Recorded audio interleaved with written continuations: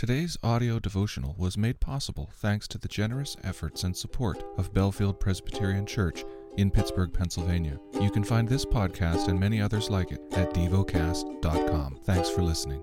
The lesson is from the book of Job. Job, chapter 8. Then Bildad the Shuhite answered and said, How long will you say these things, and the words of your mouth be a great wind? Does God pervert justice, or does the Almighty pervert the right? If your children have sinned against him, he has delivered them into the hand of their transgression. If you will seek God and plead with the Almighty for mercy, if you are pure and upright, surely then he will rouse himself for you and restore your rightful habitation. And though your beginning was small, your latter days will be very great. For inquire, please, of bygone ages, and consider what the fathers have searched out. For we are but of yesterday and know nothing, for our days on earth are a shadow. Will they not teach you and tell you, and utter words out of their understanding? Can papyrus grow where there is no marsh?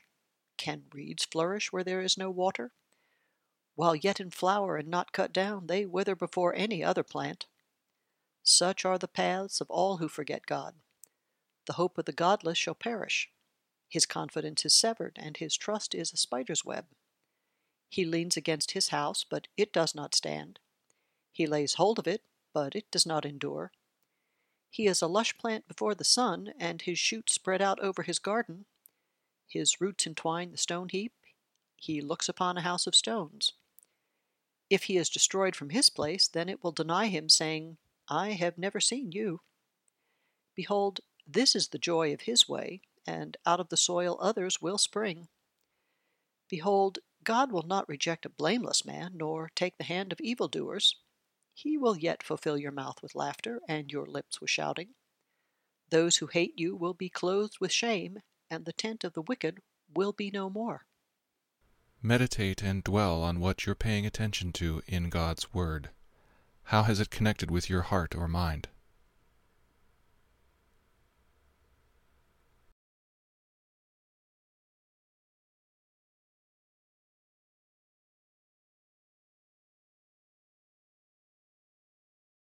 Pray to God freely about what has moved you today.